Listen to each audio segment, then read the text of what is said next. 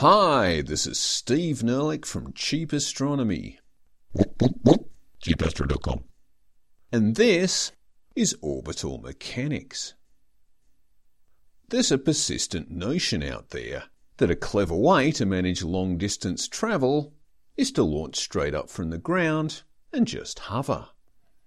Then after an hour or two, you just drop down to the ground again, where you will find yourself in New York, having launched from London a couple of hours earlier, because while you've been hovering, the Earth has rotated beneath you.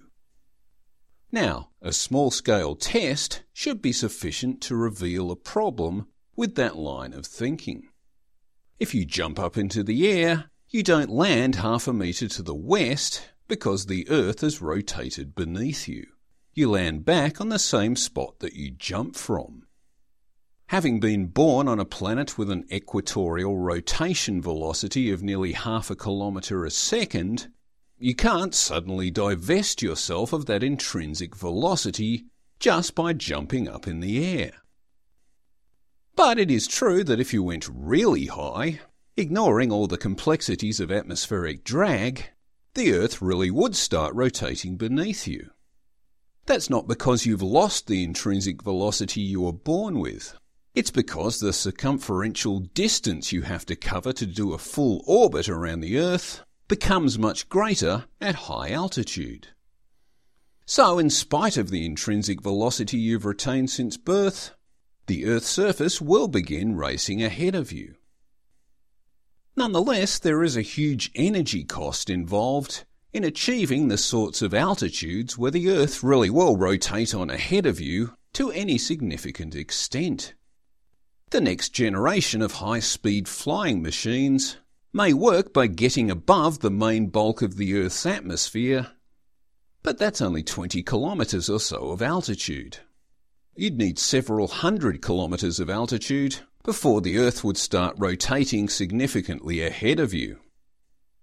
So, in a nutshell, if you want to travel quickly to the west, it's much easier and more energy efficient just to go up and fly west, or whatever direction gets you to your destination quickest.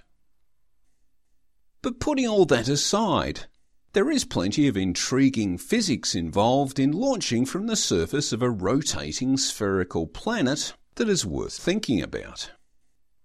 For example, it's well known that rockets from Cape Canaveral always launch to the east to take advantage of the Earth's rotation to the east. However, that advantage only arises because the Earth is a rotating sphere. There would be no advantage whatsoever if the Earth was just a flat plane in lateral motion to the east. On a moving flat plane, assuming air resistance is not a factor, it makes no difference which way you point the rocket, it will go just as far in any direction. But it's a different story when you launch from the surface of a rotating sphere. The rocket will measurably fly further and higher when it's fired in the direction of the sphere's rotation. Technically, this is a consequence of the Coriolis effect, acting in a vertical direction, which is also called the Eötvös effect. A rocket launched in the direction of Earth's rotation behaves as though it's lighter. That is, less affected by gravity.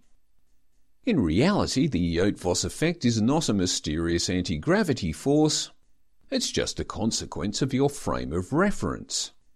But it's no trick that rockets launch better to the east. They really do. And this is not so much about velocity additions, it's about geometry. To explain, let's now look at things from an external frame of reference. If a moving but flat Earth moved laterally in front of you, and someone on that flat Earth fired rockets with and against the direction of the Earth's motion, you would see the rocket that is fired in the direction of Earth's motion being visibly faster, from your perspective, due to the addition of its and Earth's velocity. But since the Earth is itself moving, the Earth is almost keeping pace with that rocket. Conversely, the apparently slower moving rocket ends up covering more ground since the flat Earth is moving in the opposite direction to it. So it turns out that both rockets end up crashing at equidistant points from their launch site, despite their seemingly different velocities.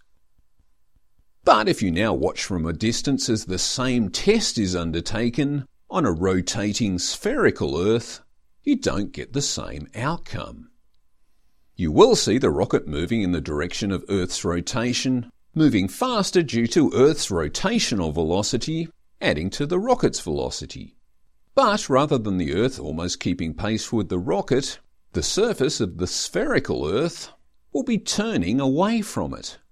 So under those conditions, the rocket's faster velocity means the rocket achieves a greater altitude from the surface in comparison to the rocket that's going in the opposite direction, whose net velocity is its own minus the rotational velocity of the Earth. So, assuming both rockets do crash back to Earth, the one that was fired in the direction of the Earth's rotation will crash at a further distance from its launch site than the one that was fired in the opposite direction. So there you go. There's some curious physics involved in launching from rotating spheres that come into play long before anyone even mentions Einstein. Of course, that whole thought experiment we just ran through ignores the effect of air resistance. But if you do put the atmosphere back into the equation, it makes even more sense to launch to the east, since although the atmosphere is a very turbulent and chaotic thing, it is subject to a general tendency to move to the east because it's gravitationally held to the Earth, and east is the way that the Earth rotates.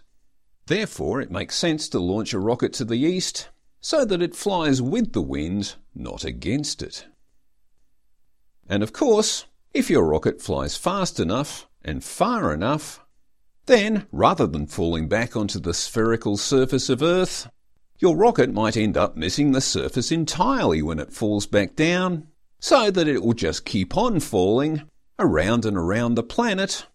In other words, it will be in orbit.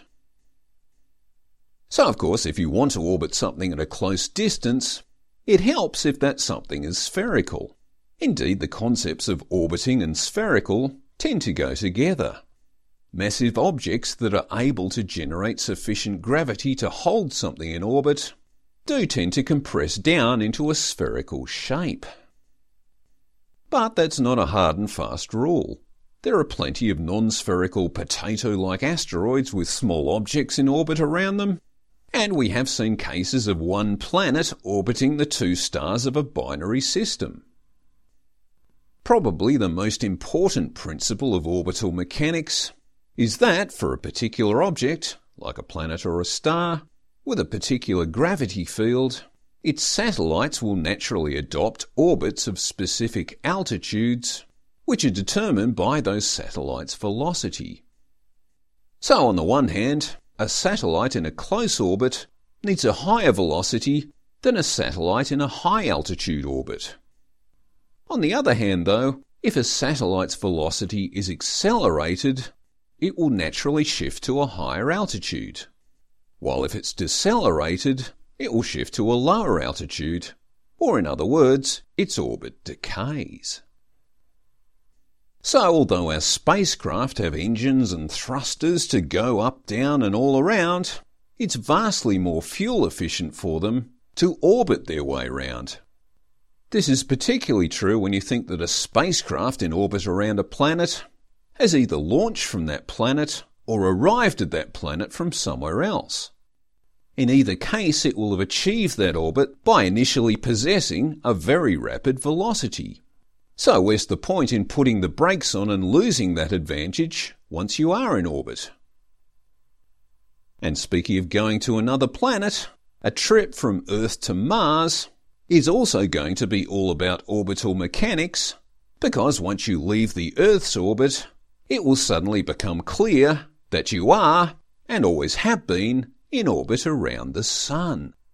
So even with such an extended interplanetary journey, it's going to be more fuel efficient to follow the natural space-time curves established by the fact that over 99% of the solar system's mass is concentrated in the Sun.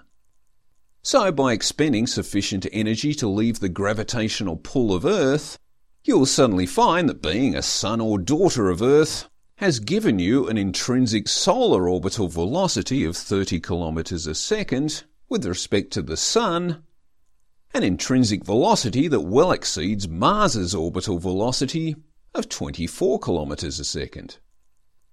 There may come a time when we have propulsion systems that are so much more powerful and more efficient that all this stuff doesn't matter much anymore, but it will always matter a bit, and it totally matters now. Indeed, the whole point of this podcast is to try and convince you that as soon as your feet leave the surface of the Earth, orbital mechanics is everything, and straight lines are not always the shortest distance between 2 points. Thanks for listening. This is Steve Nerlich from Cheap Astronomy, www.cheapastro.com. Cheap Astronomy offers an educational website where we really do want to launch you into orbit, but it's nothing personal. No ads, no profit, just good science. Bye.